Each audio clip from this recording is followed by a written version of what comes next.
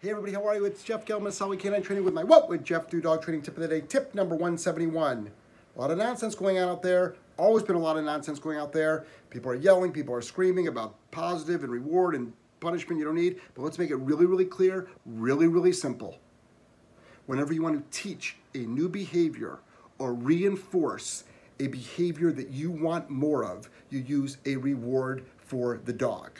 Whenever you want to decrease, eliminate, suppress, lessen a dog from doing something, you use punishment. So you need to learn how to properly reward a dog and properly punish a dog in order to train what you want, eliminate what you don't want.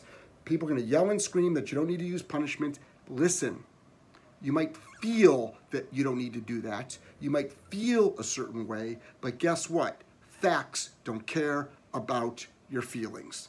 Jeff Gelman, Solid Canine Training. I'm madly in love with you. If you're not doing that, if you're not doing a balance, you're leaving out 50% at minimum of the conversation for your dog.